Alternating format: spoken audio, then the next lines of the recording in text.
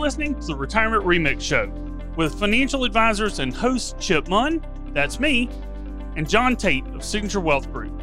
Get ready for a bite-sized dose of timely and actionable financial planning and retirement tips alongside remixed retirement stories from real people just like you. Listen in now to be inspired, find direction, and build your own retirement remix.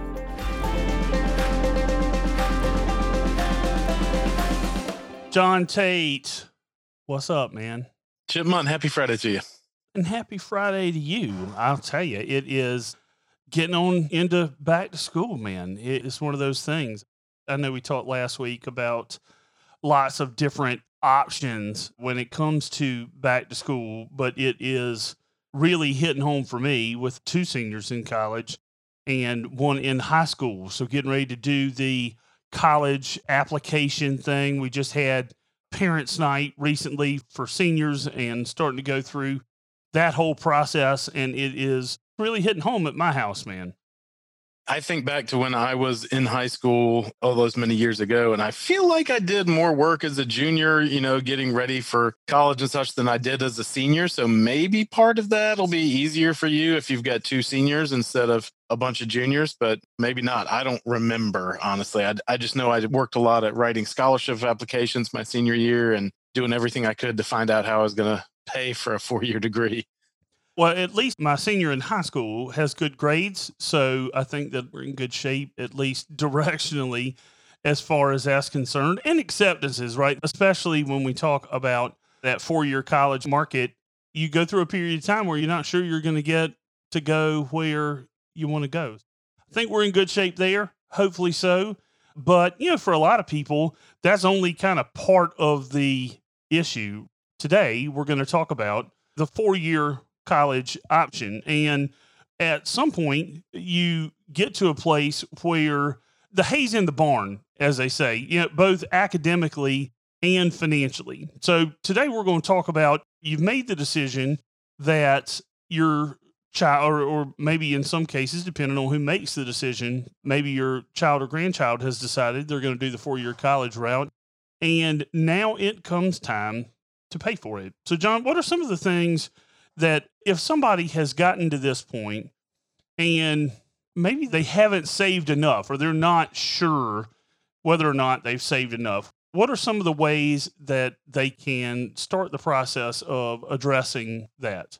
Oh, you're going to put that on me, huh? To talk about the not so fun options. I mean, we've got a lot of things on the table, but if you've picked your path already and your path is a 4-year college, we can talk about that day and talk about the things we need to do to get there. But if you feel like you haven't saved enough, or the college that you become accepted to, you can figure out what they're going to charge and you haven't saved enough. The not fun options would be maybe looking at your mortgage on your house and refinancing there. You could postpone family vacations to a different year.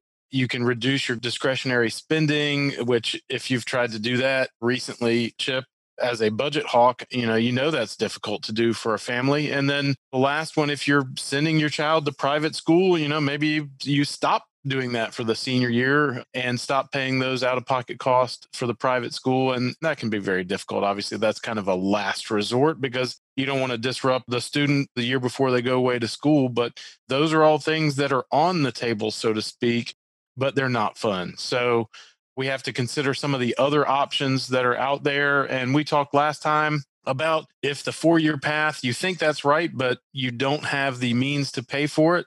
One of the bridges, so to speak, to a 4-year school is to consider community college in your backyard first. Make sure that those credits transfer from one college to another and start out at community college. The bills will be a lot less. Take your courses, get your credit, and if your grades are good, you can transfer those and give yourself some more time to figure out how you're going to pay for a 4-year college before you transfer. That's something I run into in Brunswick County anyway, people transferring to UNCW and places like that. I'm sure that's something that's common in your neck of the woods too, Chip. Yeah, and I think that a lot of colleges and universities have come to the point where they understand that cost can be an issue at times. And by issue, sometimes I mean just a choice. Like, I'm just not paying that.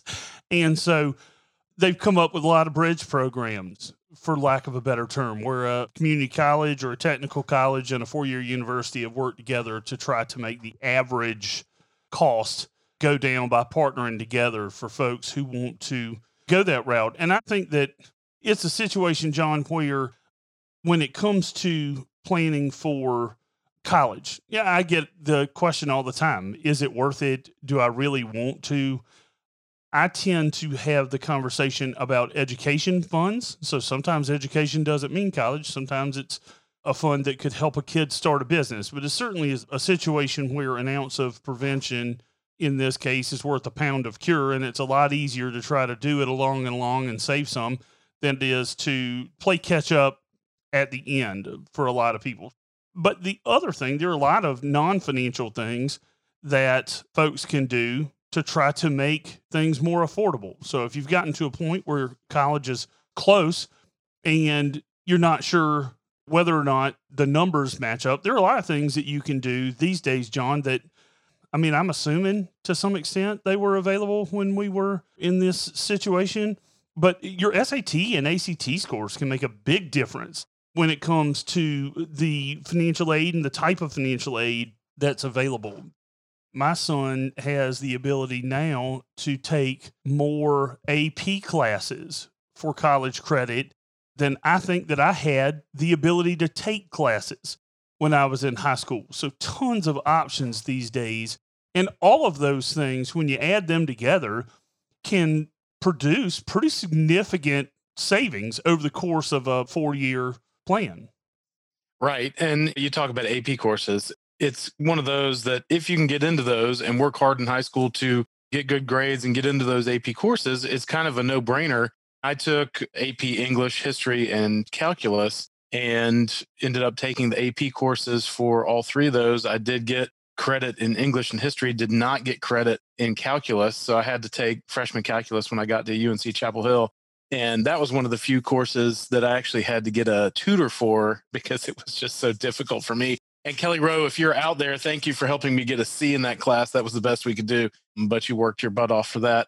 And so did I. But it's one of those that if you can do that, that's a very easy way to skip a semester class in some of those at college and just move on to the next level and save yourself some money that way. There's federal aid grants out there like the Pell Grant. There's FAFSA, which stands for the Free Application for Federal Student Aid. You can apply for all of those. And then if you work closely with the guidance counselor at your high school, you can oftentimes figure out a way to request a waiver of the application fees, which can be in the hundreds of dollars for each application that you send out. And I think you have to talk to your guidance counselor and fill out some special forms for that. But that's also something that you can do in addition to working with AP courses and working on your SAT and ACT. I mean, I remember taking extra courses on how to prepare for the SAT because I'm just not a good test taker, Chip. It's not a secret. So my SAT scores were okay, good enough to get me in, but they weren't anything extra special. But I did have to work on that in my spare time in order to get the SAT scores that I got. That's one of the better humble brags I've ever heard. My SAT scores were just barely good enough to just get me into UNC Chapel Hill. I mean, come on, man. That was not the line that I crossed to get me in. I'm a bad test taker. Come on, man. I know mom and dad wanted you to go to Duke, but maybe only the really, really good test takers get to go to Duke. I don't know how that works. I mean, I think you pretty much have to ace it these days, right? You have to get a perfect score just to be able to get into some of these better schools. I wouldn't want to take it again. So let's just put it that way. I don't want to deal with that. And we joke about it now. It's funny, but when you're a high school kid who cares, okay, I didn't necessarily, I wasn't super worried about the SAT score. I took the SAT on the Saturday morning after a high school football game where we played our rival, and I had to take the SAT in Johnsonville at their school. So this was not back in my planning days. I did not set myself up for success. Did just barely good enough to get into wherever it was I wanted to go. Well enough to get there and move on. But the truth is, there are lots of options, right, John? I mean, my kids, thank goodness, grow up wanting to go to Clemson. That is not accidental for folks out there who are listening. I took them to Clemson a lot when they were young. roughly a third of their clothes are orange or have a tiger paw on them. And that was incredibly strategic because I spent a semester at a private university that was significantly more expensive than Clemson. So there are lots of options for those of you with small children. I suggest at least considering indoctrinating them in one of your public state institutions. It's cheaper to just buy the jersey than it is to pay either out of state or private school tuition, and it's a lot easier to brainwash them when they're little. But there are lots of options, John, and I think that's one of the things. If you're looking at it from a financial decision, understanding that if you view education as a product, there are a lot of products out there. And so there are a lot of ways to look at these smaller, local, specialized schools and to put together a comprehensive plan for how you're going to achieve the education that you want, but being flexible perhaps in how you're going to execute that. Our Rotary Club has a scholarship. We give out 2 scholarships every year. It's a 4-year scholarship and it's $1,000 per year. And so I'm on that committee and we review all the applications from high school seniors. And it's interesting to me to see which seniors have already picked a path for themselves from an education and career path standpoint. And they make good grades and potentially they apply to these smaller schools where their grades in high school can help them stand out, can help them be in that top tier level of student that the school may be recruiting because those students already know that they want to specialize in an area that that school excels in. And so in that case, you set yourself up to be able to receive scholarships and other things from that school as, a supplement to what you already want to do and what they are seeking in a student to attract to the school. So sometimes I'm doing the same thing that you just said. I mean, Turner's got several UNC Chapel Hill shirts and bags and posters and stickers. And when he was born, I signed him up in the Rams Club. So he gets all the literature every quarter when they send it out and all this stuff. And so I'm trying to do that very thing. But if there's a way to get him in one direction or another, I'm going to try to do that too. But we were talking to him, and just to preface this conversation and the humor in it, he's 8. But we were already talking to him that when he gets old enough, he's going to have a summer job. And my summer job, when I was in high school, we had a riding lawnmower, a push mower, some rakes, implements of destruction, shovels, all those things. And my brother and I would go around and we had a landscaping business and we would mow people's grass in the summer and then rake leaves in the winter and fall and earn money and save money that way. And we told Turner that basically he's going to have to get a job when he gets in high school to save money for whatever it is that he wants, whether it's buying a car or going to school or whatever it is. So we've already kind of set that, and he was already incredulous at 8 years old that he was going to have to get a job at some point. But I hate to tell him that's just how it is in the Tate household. It's not money for nothing and you chicks for free kind of thing. Everybody's got to work under our roof. That's right. And I told you the story of my dad, I think last week, who, when I tried to come home from college, said the meal application on the counter will be for you because in our house, you either go to school or you go to work. So it's one of those things. But in addition to all of that, so if you get to that point, because what we've kind of talked about, John, is developing a plan for college. Again, part of that is financial in terms of saving potentially or borrowing, which is also an option if you get to the point where it's time to go and there's a gap between what you have and what it costs. Borrowing is definitely an option.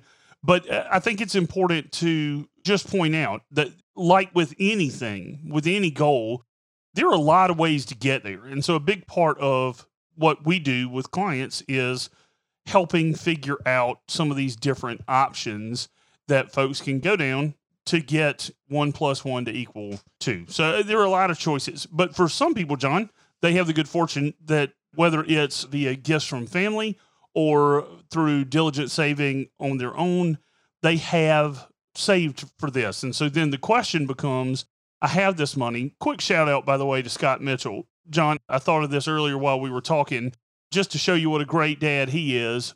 Scott actively talked to his kids about going to Wake Forest. And God bless him, man. again, you can tell where our minds are because I was from day one. I'm state school, and Scott went to Wake, and so they've been deacons for as long as they can remember. And I felt like that was an incredibly expensive decision.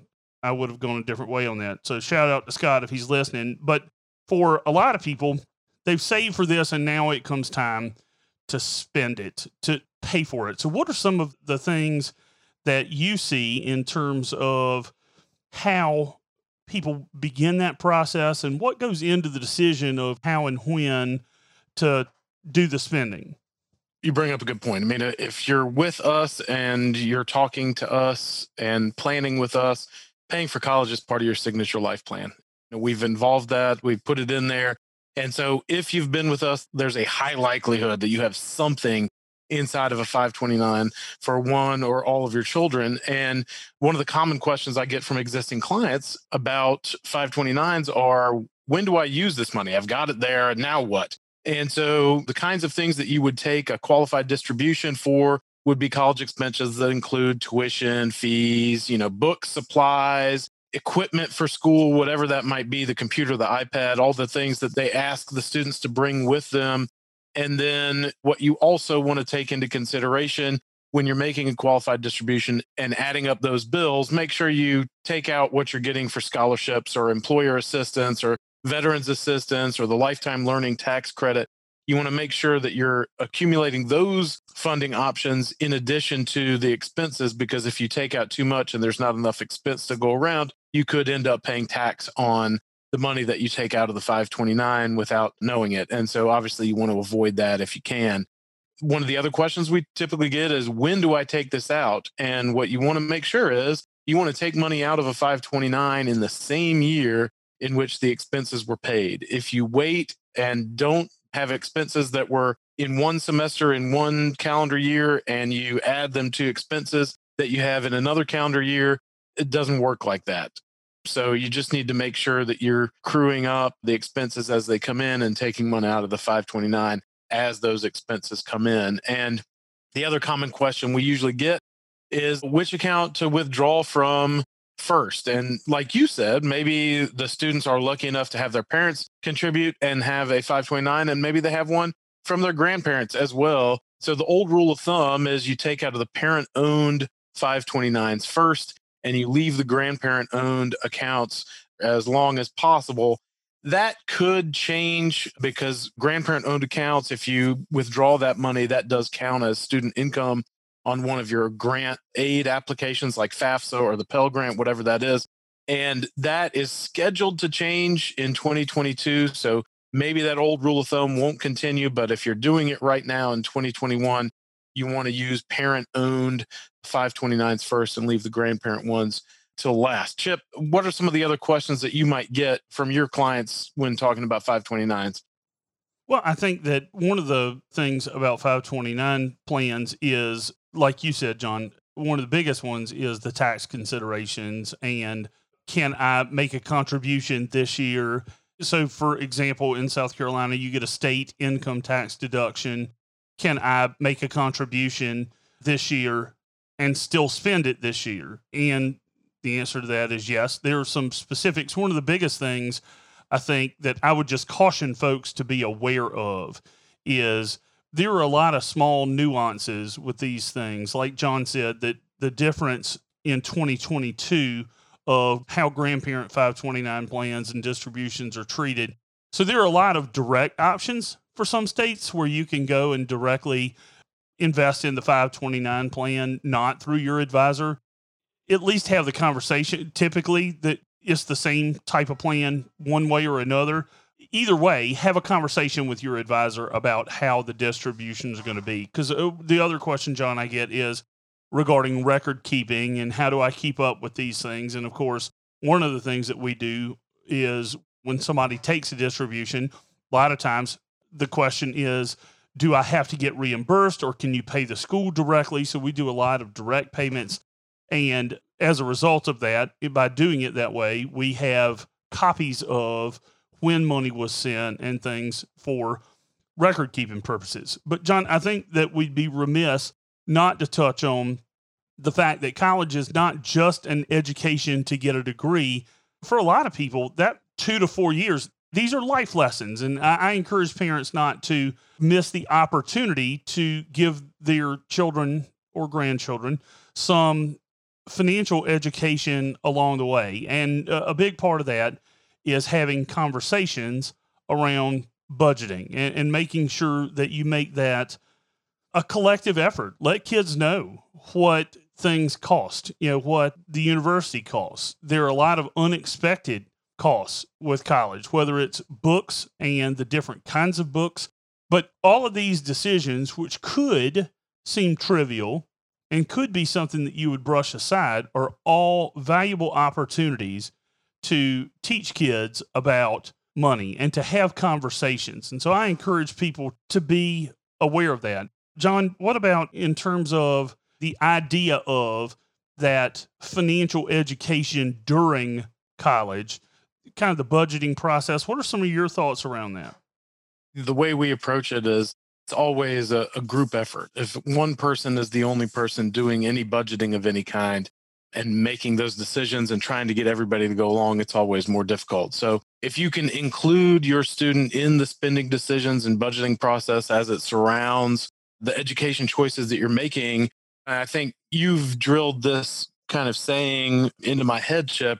When you pay attention. And so I think if your student is paying attention to what you are paying for as a group, then it will hopefully help them figure out what they need to do to help and get themselves to the goal that they want. And that might encourage them to look for a job while they're in school, while they're at college, which could instill some responsibility in them, give them some extra spending money, feel like they have to lean on mom and dad less, and look at it that way as kind of a group effort to get them to where they want to go.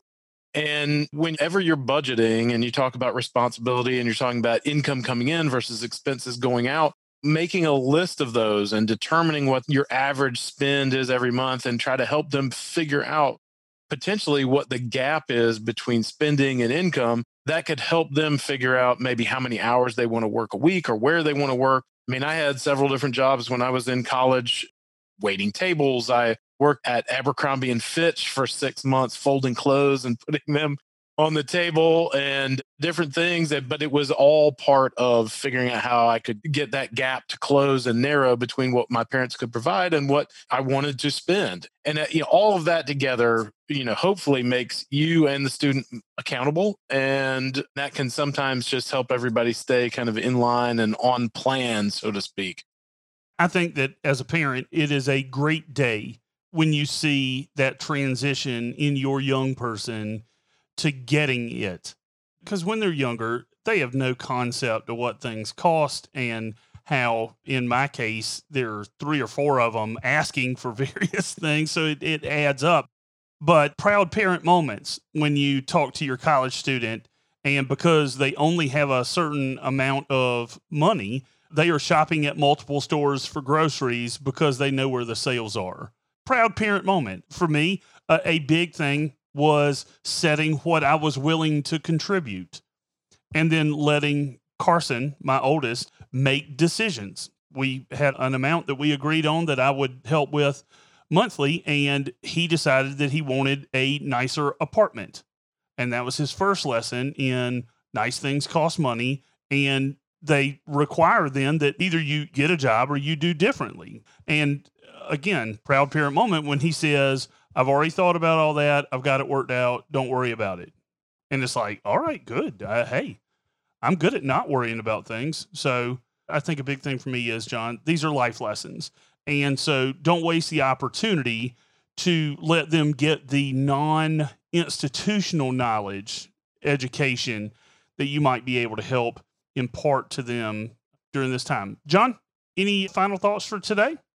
It's an interesting time when you're going through these, helping your children make these decisions for both themselves and for the family. And just as we've said several times, it's about the team you put around yourself. And so don't hesitate to come to us with questions and we can help you through it and make it easier on you and everybody. Yeah, for sure. We're definitely here and available to serve as resources to help you find the best options and to help you figure it out, put the pieces together in one way, shape, or form. using our experience. And frankly, John, the best thing for me about being a financial advisor is when we work collectively with hundreds of families, you get a lot of experience from other people. So nice to be able to pass those on. John, see you again next week. Yes, sir. Next week.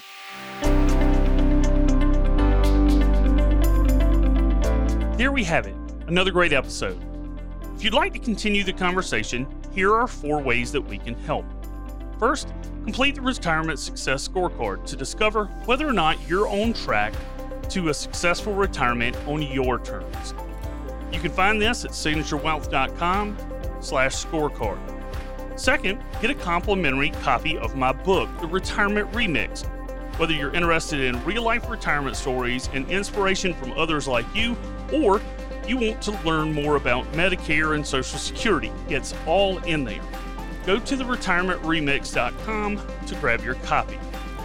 Third, listen in on bi-weekly office hours with our team. We host live virtual office hours to share new investment and planning information and answer your money, markets, and retirement questions. Find the details to join us at signaturewealth.com/office hours.